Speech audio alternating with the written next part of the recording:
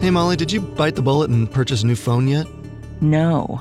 I've been considering it, but I've only had this one for about a year. Oh yeah? And how's it holding up? I'm not gonna lie, it's already moving slower, and the battery is dying really quickly. It's frustrating, but I guess that just happens with these things. Well, some conspiracy theorists might tell you that's all by design. Oh, come on, Carter.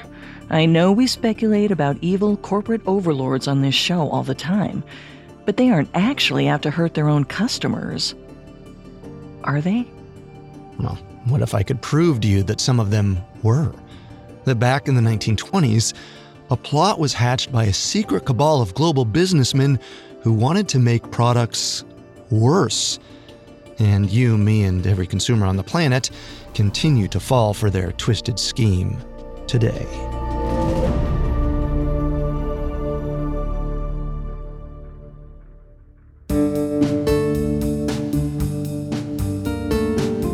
Welcome to Conspiracy Theories, a Spotify original from Parcast.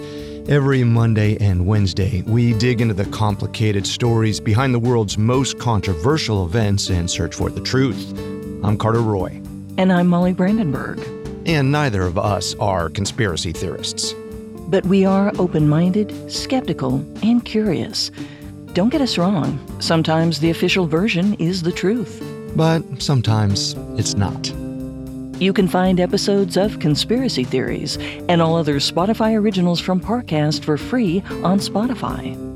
Today, we're exploring a strange and nefarious phenomenon that affects all of us, practically every second of our lives. In the winter of 1924, several businessmen gathered at a top-secret meeting in Geneva, Switzerland. They called themselves the Phoebus Cartel. Their mission? To milk the hard-earned cash from the pockets of customers around the world. They discovered that by designing their products to self-destruct, they could sell more faster. So in this meeting, they ultimately laid the foundation for a practice called planned obsolescence, a way to render everything from electronics to cars to fashion and food obsolete. In this episode, we'll talk about how and why planned obsolescence developed. Then, we'll cover how the practice infiltrated global consumerism throughout the 20th and 21st centuries. And finally, we'll explore two theories. First, that planned obsolescence is a myth, and it's a buyer's greed that drives the market. And second, that planned obsolescence and consumer culture may literally be destroying our planet. We have all that and more coming up. Stay with us. This episode is brought to you by Terminix. There's one thing we can all agree on. Dealing with pests is a pain. But luckily, Terminix can help. Because when pests show up, so does Terminix. With over 95 years of experience, they have what it takes to take on any pest problem fast. So if your home or business has pests, don't stress it, Terminix it.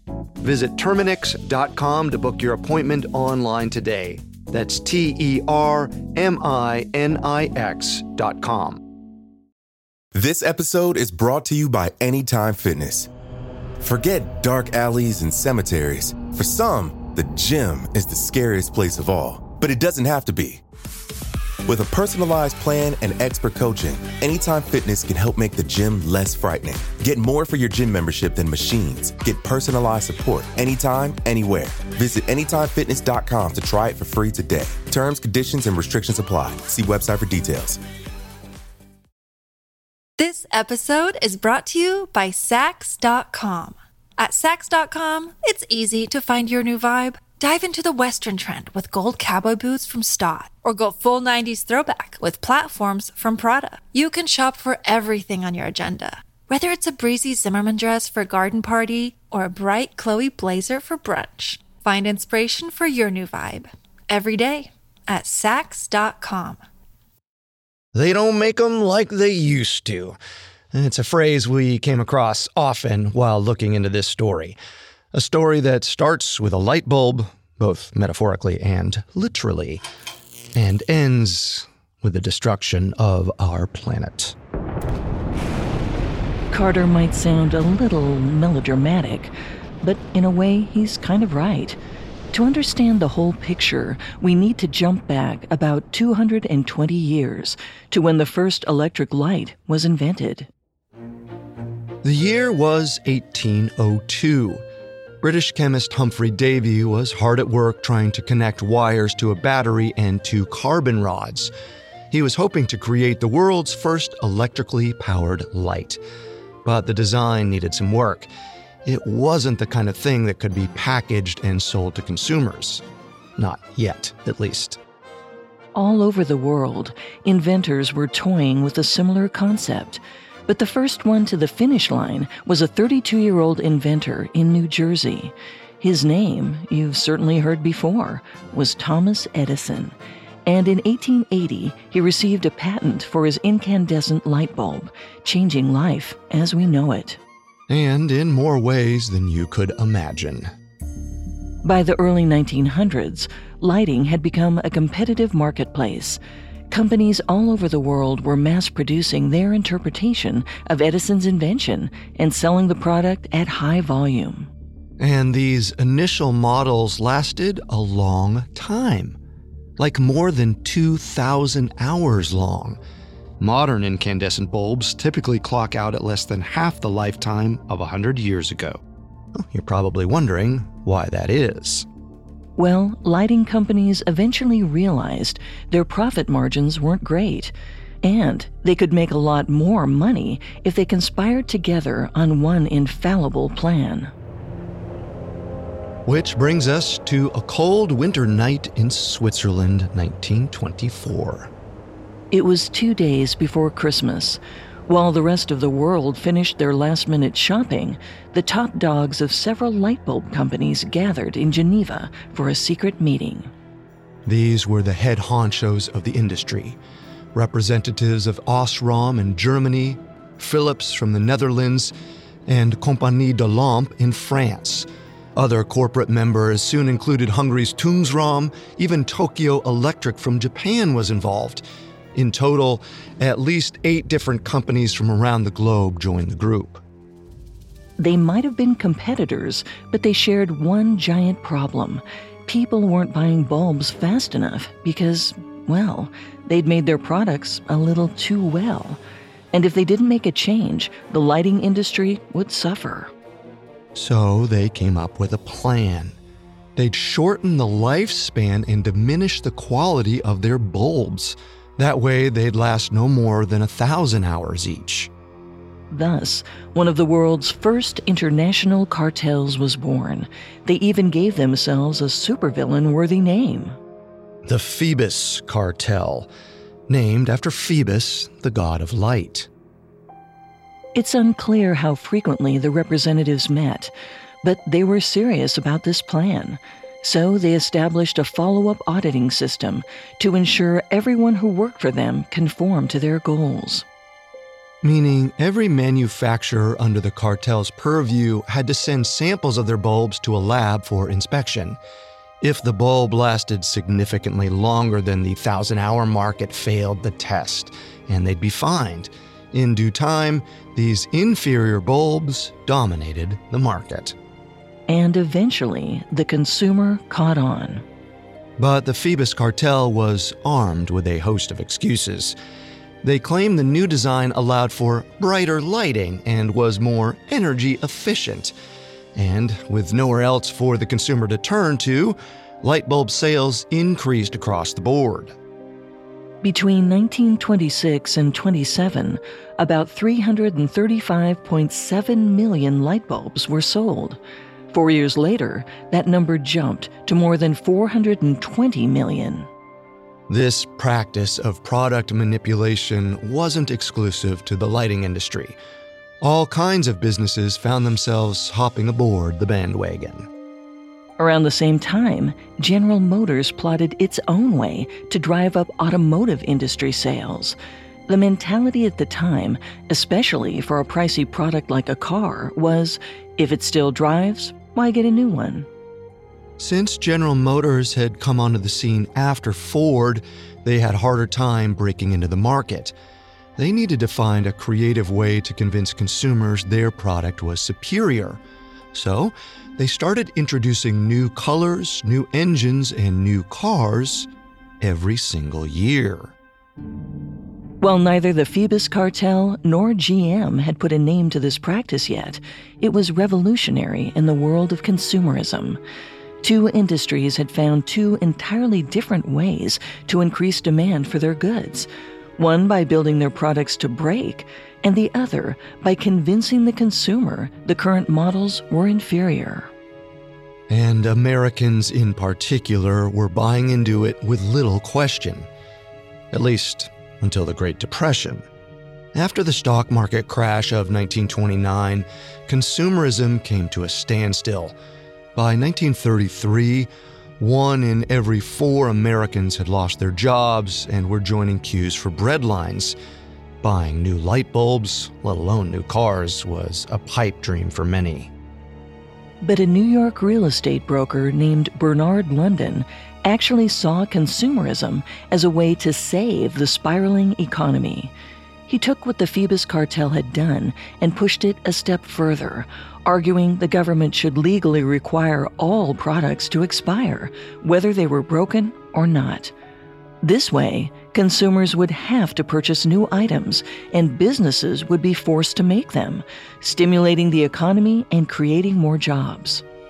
London worked on a proposal and even drafted a pamphlet called Ending the Depression Through Planned Obsolescence. And with that, he finally put a name to what the Phoebus cartel had ostensibly created, the practice of rendering products obsolete. The proposal was never officially accepted by the government, but that didn't stop other industries from applying London's planned obsolescence idea to their own products, especially as the economy bounced back. In 1940, the chemical company known as DuPont released a synthetic fiber called nylon. The fabric would eventually replace silk as the main component in pantyhose, allowing for longer wear. Women went wild for the sturdier product, and DuPont chemists became the heroes of the fashion industry for a little while. According to the 2010 documentary The Light Bulb Conspiracy, hosiery companies eventually realized they might not be able to sell as many nylon stockings as they could silk stockings. So they reportedly sent their manufacturers back to the drawing board to make those nylon fibers a bit weaker than before. They seemed to be following the Phoebus cartel model. If they were going to increase sales of their products, they needed them to become obsolete. However, there are some sources, like Smithsonian Magazine, that say the return to the drawing board was sparked by World War II. Suddenly, the limited supply of nylon was needed for more pressing wartime materials like parachutes, flak jackets, shoelaces, and hammocks. It may have had nothing to do with selling more stockings at all.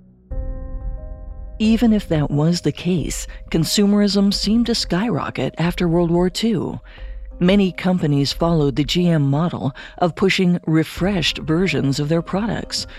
Industrial designer Brooks Stevens captured the mood when he described planned obsolescence as a way to, quote, instill the desire to own something a little newer, a little better, a little sooner than necessary. This version of the phenomenon would come to be known as psychological obsolescence. And it was a big hit.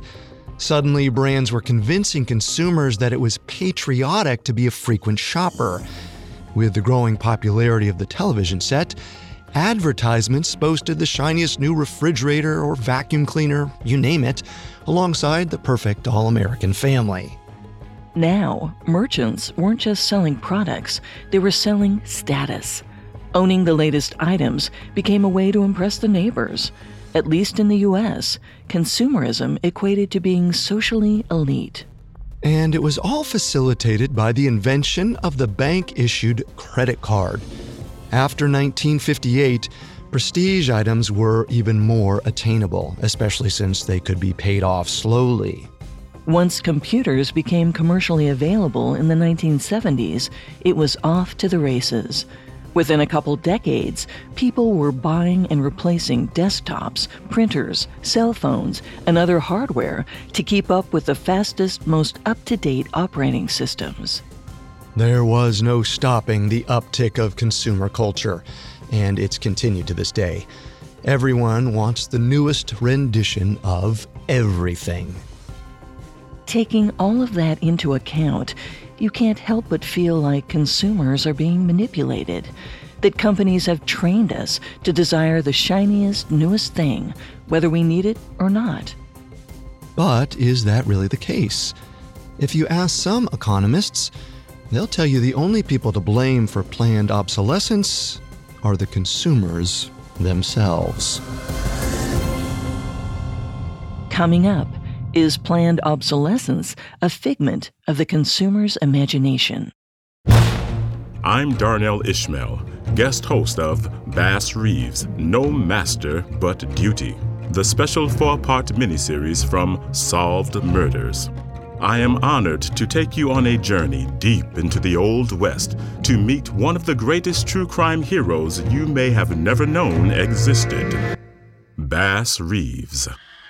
No Master But Duty reveals the true story of a formerly enslaved man who went on to become one of the most legendary U.S. deputy marshals in the American West, bringing justice to over 3,000 criminals.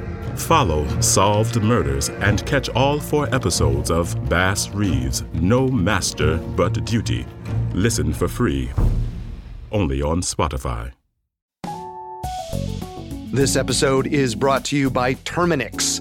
Terminix can't help you solve the world's biggest mysteries or take on alien life, at least not the ones you're thinking of, but they can help take care of pesky invaders in your home, like the ants in your kitchen, the roaches under your sink, and the termites in the walls.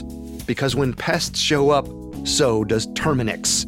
No matter what type of bug it is, they can Terminix it fast with personalized pest care that puts you in control. And with over 95 years of experience, it's no wonder they're trusted by homes and businesses everywhere. So if you have a pest problem, don't stress it. Terminix it.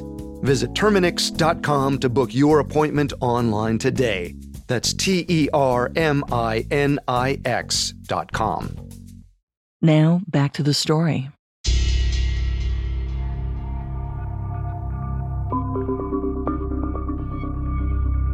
While it might sound like an excerpt out of a supervillain handbook, the Phoebus cartel was no comic book conspiracy.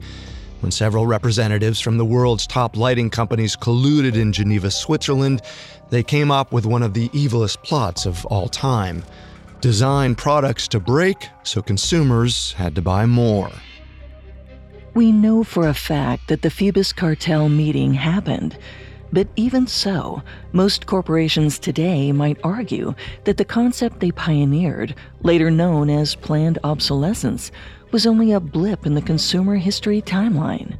They'd say big businesses aren't manipulating us to empty our wallets whenever they release something new, because they don't have to.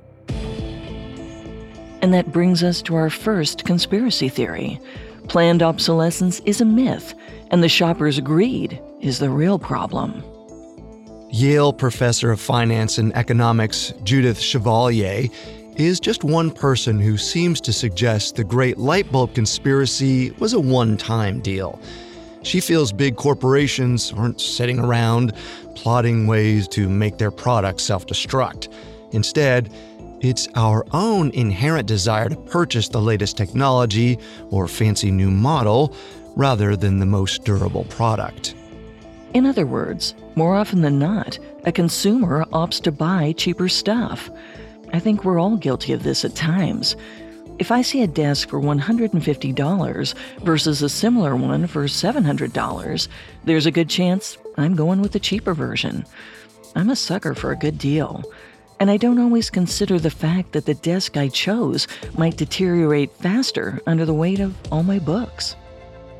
And you have a lot of books. But I get it. The argument is many products aren't specifically designed to fail, but they are designed to be cheaper and therefore do become obsolete faster. For example, metal parts might be swapped out for plastic, screws swapped out for snaps, all little changes that make a product more affordable and desirable to a consumer, and unfortunately less durable over time. Supporters of this theory also say size is something to take into consideration. I might date myself here, but remember how bulky cell phones were back in the 90s? I do, though I didn't have one yet. And you're right. Now people want the smallest, sleekest model, something they can carry around in their pocket. Exactly. Back in the day, you could change out the battery of a cell phone when it started to slow down. You weren't replacing it with an entirely new device like we are today. But that also meant larger parts, things the consumer presumably decided they no longer wanted. Fast fashion is another industry experts point to when they discount planned obsolescence. Some stores try to keep up with the latest fashion trends by putting out anywhere between 12 to 24 different collections a year. They argue it's because the consumer's taste changes almost monthly. And because they manage to keep the cost of most of their clothing below the $100 mark, the consumer keeps coming back for more. The fast fashion industry is a great example of a chicken or egg scenario. Is the fact that consumers want the hottest new looks driving the market? Or is it the market telling consumers they need the latest look? It's this what came first conundrum that makes it hard to know who to blame for planned obsolescence. Let's dive further back into the fast fashion industry to get a better understanding. According to Dr. Vertica Bardwaj and Dr. Ann Fairhurst, professors of consumer ethics and the retail environment, a trend started around 1989 in the UK. That's when shoppers began caring less about the general fads and more about curating their own unique styles. This made mass-produced trends cheaper, driving the cost of the entire clothing market down. By the 1990s, manufacturers were pumping out trendy, cheap, and poorly made products weekly. This was thanks in part to new technologies and, of course, low-paid laborers in overseas factories. In the past, many garments were designed to last for decades. Over time, they could easily be passed down or adjusted by a seamstress. Now, when something no longer fits, it's usually discarded, likely because the cost of alterations would surpass the price of the item itself. But I'm not so sure it's fair to only blame the consumer. As we mentioned earlier with the GM model of marketing, some companies are guilty of psychological obsolescence. They're constantly trying to convince us we need the newest fashion trend or electronics to stay relevant and maintain our status in society. And the automotive industry may be guilty of planned obsolescence as well. Nowadays, the older the vehicle model, the harder it is to find replacement parts. Many cars are also equipped with features that have short shelf lives or require incompatible software updates. Sometimes the only option left is to update to a newer model. Absolutely. And look, cars and fashion may just be items the consumer will always want to update, planned obsolescence or not, mainly because we connect them to status. What about objects that don't carry any social status, but we're still forced to buy more of? Molly, how many times have you pulled a condiment from the fridge and thought, it's past its expiration date, but can I still use it on my sandwich? I'm not ashamed, I'll admit, once or twice. Yeah, me too. But did you know those best by or sell by dates are not set by the government or the FDA? You're kidding. Nope. But according to a 2013 study, you and I fall into the 90% of Americans who had no idea those dates weren't always there for our health. They're actually put there by manufacturers or the grocery stores to let you know the item might not taste or smell as fresh as it once did. The only thing that is regulated is baby formula. Rosemary Trout was the director of culinary arts and food science at Drexel University. In 2019, she explained to Philadelphia Magazine there's a big difference between food spoilage and safety, and those dates are there to protect the brand, not you. But that ambiguity might be intentional. When we see those dates inching closer on the items in our fridge, we sometimes throw them away before it's necessary. Well, that's not to say the food wouldn't have gone bad eventually, but we're being swayed to buy products sooner than we need to, which could be seen as another form of planned obsolescence. According to Trout, this expiration labeling dates back to the middle of the 20th century, when there was a surge in people buying processed foods. She points out you won't find an expiration date on bananas or potatoes, produce you'd pick from a bin yourself. That's because they have an apparent shelf life, unlike, say, canned sodas, which we wouldn't consider tossing away on our own.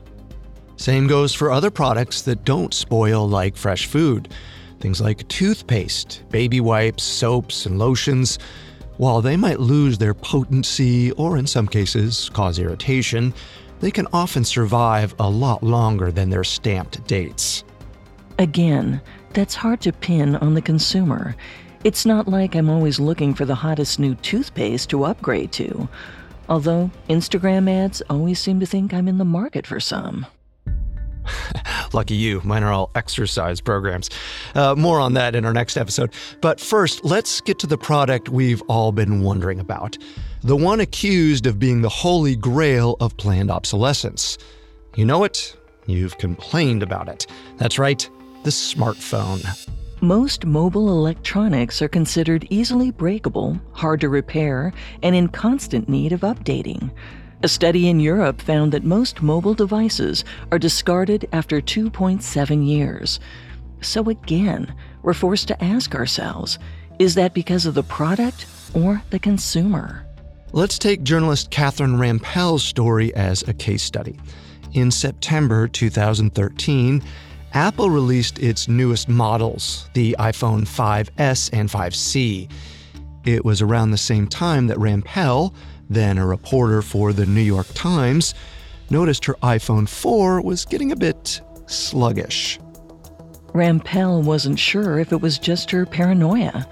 She was, however, certain her battery was draining faster than usual. When she called a friend who was a tech analyst, they believed that the new operating systems being pushed to new and old phones were draining the battery. Rampell was left with a few options. Get a new phone from another company and start from scratch, since iPhones can be hard to transfer data from. Pay $79 to replace her current battery, or get a brand new iPhone. What did Rampell do?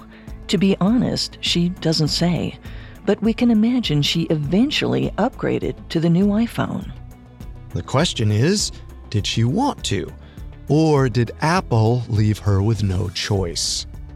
Over the years, Apple has faced a smattering of lawsuits from users who claim to feel cornered into upgrading their devices. In 2018, French authorities actually threw the book at Apple, arguing that the company engaged in deceptive business practices. Apple was even ordered by the General Directorate for Competition Policy, Consumer Affairs, and Fraud Control to pay a $27 million fine. Except, Apple never admitted to intentionally rendering their products obsolete. In a public statement, they claimed, quote, "First and foremost, we have never and would never do anything to intentionally shorten the life of any Apple product or degrade the user experience to drive customer upgrades. Our goal has always been to create products that our customers love, and making iPhones last as long as possible is an important part of that." Instead, they claimed that on an old phone, these updates required more processing power than the battery could support. So, they slowed the phones down to prevent them from crashing and breaking completely. However, the statement may have backfired. According to the New York Times, many users believe this was a roundabout admittance that Apple had used planned obsolescence to degrade their old products. But Niraj Chokshi, a business reporter for the New York Times, disagrees. He defends the corporation, saying if Apple explicitly said that they injected code into older iPhones to slow them down because new ones came out, that would be admission. All it is admitting to now is trying to keep the old iPhones running for longer. Okay, so let's break it down. Are CEOs sitting around a boardroom looking for ways to make their products fail, just like the Phoebus cartel did back in the 1920s? Well, maybe not. But are they manipulating us into buying into new trends and throwing away our still good yogurt, as is the case with psychological obsolescence? Now that's very possible. So can we say concretely the consumer is to blame? No. Can we say companies are still using planned or psychological obsolescence today? Maybe to a degree. But I think it's a multifaceted conspiracy. Like you said, a chicken or an egg scenario. Because of that, I don't think any single party is to blame. Well, when we dive into our next theory, it won't matter whether the consumer or retailer is to blame. Because the nasty truth is, independent of who's responsible, planned obsolescence may be leading to the destruction of our planet. Coming up, the dark side of consumer culture. This episode is brought to you by Anytime Fitness. Forget dark alleys and cemeteries. For some, the gym is the scariest place of all, but it doesn't have to be.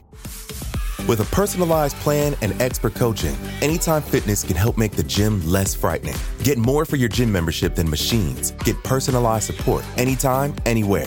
Visit AnytimeFitness.com to try it for free today. Terms, conditions, and restrictions apply. See website for details. This episode is brought to you by Sax.com. At Sax.com, it's easy to find your new vibe. Dive into the Western trend with gold cowboy boots from Stott, or go full 90s throwback with platforms from Prada. You can shop for everything on your agenda, whether it's a breezy Zimmermann dress for a garden party or a bright Chloe blazer for brunch. Find inspiration for your new vibe every day at Sax.com. Now back to the story. In the early 1930s, New York real estate broker Bernard London pitched a very controversial concept, making planned obsolescence a legal requirement and bailing America out of its floundering economy. At the time, it probably didn't seem like the worst idea. A rapid turnover of goods was a surefire way to create more jobs and accelerate our technological evolution. London probably didn't imagine his proposal would take off without government intervention, that the products we buy, like cell phones and laptops, would become a conduit to purchasing other merchandise, and on a massive scale. And he almost certainly didn't think about the environmental footprint it would leave behind, or the amount of resource depletion, energy consumption, waste, and pollution it would create. Which brings us to conspiracy theory number 2. Consumer culture and planned obsolescence are leading to the destruction of our planet. On the southern coast of Ghana, massive container ships from the United States and Western Europe dock along the port of Tema. Inside them are piles of used computers, phones, gaming consoles, you name it. Most of them are devices the consumer thought they'd recycled properly. But the reality is, 80% of used electronics are either thrown away, incinerated, informally recycled, or end up on these cargo ships in developing countries. Shipping e-waste is regulated according to the Basel Convention on Hazardous Wastes. But many merchants declare the goods as secondhand consumer products under the guise of closing the world's digital gap. Ghana, in particular, gets at least 150,000 tons of these quote-unquote second-hand electronics every year, although some believe that number is much higher.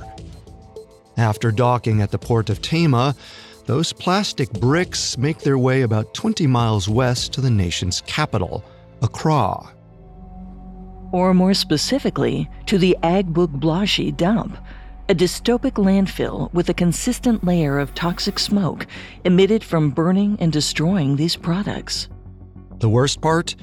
Agbogblashi is home to over 80,000 people, some of Accra's poorest residents and immigrants from neighboring nations. Abdrahman Daouda is one of them. He was interviewed by Bloomberg in 2019 and told reporter Peter Young that he was unable to find a job in his home country of Niger, which is how he ended up in Ghana trying to survive. Along with 10,000 other laborers, he would sift through millions of tons of discarded electronics, as many of these have circuit boards that contain small amounts of copper, platinum, silver, and even gold that can be resold.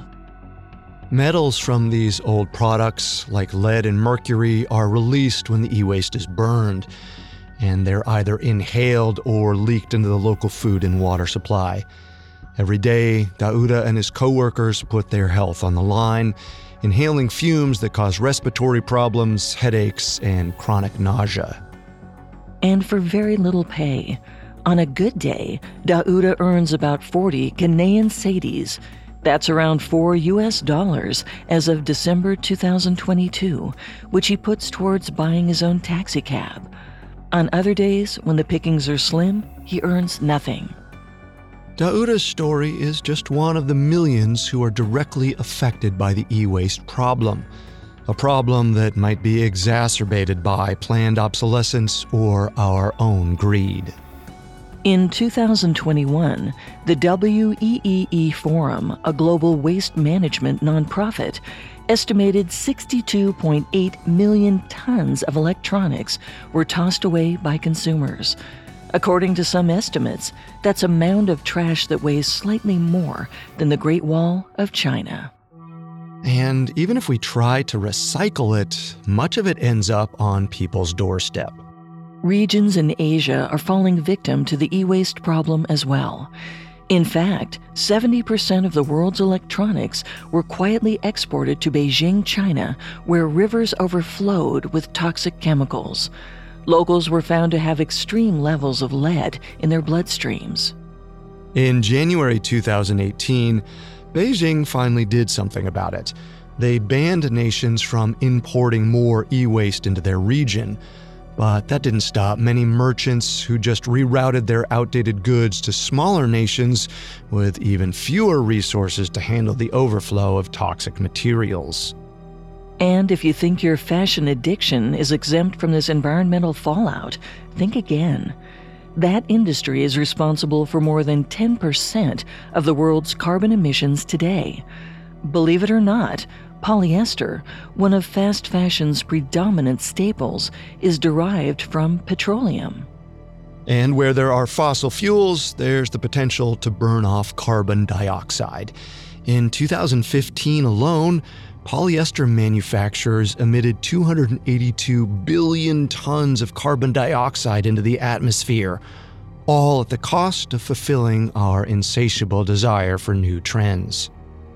What's worse, about 85% of textiles from the U.S. end up back in landfills each year. Something we should keep in mind next time we're looking for that one-time outfit for Coachella. You also may not know that synthetic materials like polyester shed microplastics. And every time you wash those fast fashion pieces, tiny bits are released into the soapy water, eventually making their way to the oceans and polluting ecosystems. According to Bloomberg, Australian scientists found the ocean floor consists of about 9 to 15 million tons of these tiny plastic particles, and 35% of them can be tied directly to the textile industry. Food waste carries its own set of unique problems. It takes a vast amount of resources for factory farming to keep up its modern-day pace. For example, one 8-ounce steak requires 920 gallons of water. That's considering the average cow consumes 499,021 gallons of water in its lifetime. Plus, these animals are packed together, and according to a March 2022 report from PBS NewsHour, their bursts of collective belching produce 14.5% of global greenhouse gas emissions. There's also this fact: crowded conditions can spark widespread disease, and in large concentrations, animal waste leads to toxic runoff in water supplies. Nevertheless, we forge ahead, all to keep up with the best buy dates on our yogurts and toss-too-soon frozen nuggets. So, while Carter may have seemed a bit dramatic before, I think it's clear. Consumer culture and planned obsolescence certainly aren't helping the planet. The data's all there. We might not think much of it when we throw an old pair of polyester pants into the trash, or toss an old smartphone, especially when we believe it's being recycled. But the truth is, we don't have the infrastructure to sustain how rapidly we buy and dispose of goods. I will say, this is something many corporations are starting to address. Currently, Google's Project Aura is creating a new smartphone that will make the replacement of parts much easier, encouraging the consumer to keep their devices longer. Tesla has spoken about reclaiming spent batteries from its vehicles to reuse for home energy. They are also developing ways to upgrade the software in their cars while they charge overnight, rather than having users update to a new model every couple of years. And in 2016, Apple created a robot to quickly dismantle products for a quicker, more effective recycling program. But I'm not sure these measures are enough. You could argue that Bernard London was onto something when he talked about government regulation of planned obsolescence, but he came at it from the wrong angle. What we may need is for the government to put more protections in place against the harmful disposal of consumer goods. As it stands, the United States has no federal laws on how to manage e-waste. On the other hand, the EU has some of the strictest e-waste laws in the world. And yet, in 2018, they only properly recycled about 35% of their electronic goods, roughly 15 percentage points more than the global average at the time. Some nations are trying to take the lead on the e-waste initiative. As of 2019, a German-based development company was working on a $5.5 million project that would create a more effective recycling system in Agbogblashi specifically. The budget also allotted for building health clinics for the local workers.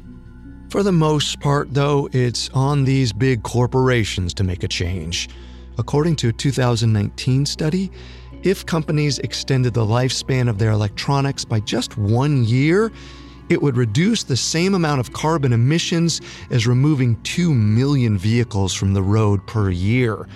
And that's just one statistic. Imagine what would happen if all consumer industries were transformed. The one plus side to this is, you and I can do something about it. Next time you feel the urge to buy a new product simply because your current one is outdated, take a moment to consider the cost. While that endorphin rush can be sweet, a life satisfaction survey taken in over 65 countries found this consumerist lifestyle is eating away at our happiness. People are working longer hours to keep up with the consumption of goods, and they're incurring more debt. They're also spending less time with family, friends, and the community as a whole. This will make sense the next time you ask your kids to hand over their phones at the dinner table. So, Molly, let me ask you this. Had the Phoebus cartel not met in secret in the 1920s, do you think you'd still be considering updating your phone before it was time? Probably not, Carter. To be honest, I think this is one global conspiracy many of us are guilty of falling for. I knew I could convince you. Now, the question is, will we ever be able to escape it?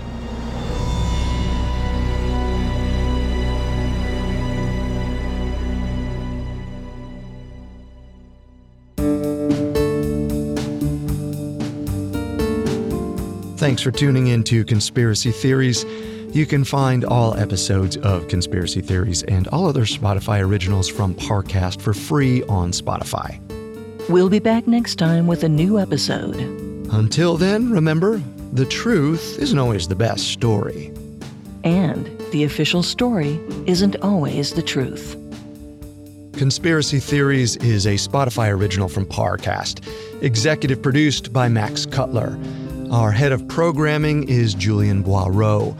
Our supervising sound designer is Russell Nash, with Nick Johnson as our head of production and quality control by Lisa Marie Gallegos. Ryan O'Leary Jones is our supervising editor, and Derek Jennings is our writing lead.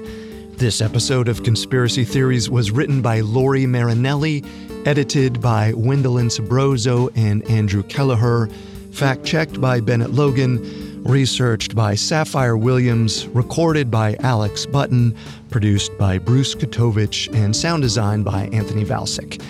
Our hosts are Molly Brandenburg and me, Carter Roy. I'm Darnell Ishmael. This February on Solved Murders, join me for a 4-part miniseries on the incredible life and career of Bass Reeves, one of the preeminent U.S. deputy marshals in the American West. In Bass Reeves' No Master But Duty, discover how a man born into slavery took freedom by force and brought over 3,000 criminals to justice, including his own son. Follow Solved Murders and catch all 4 episodes of Bass Reeves' No Master But Duty. Listen for free, only on Spotify.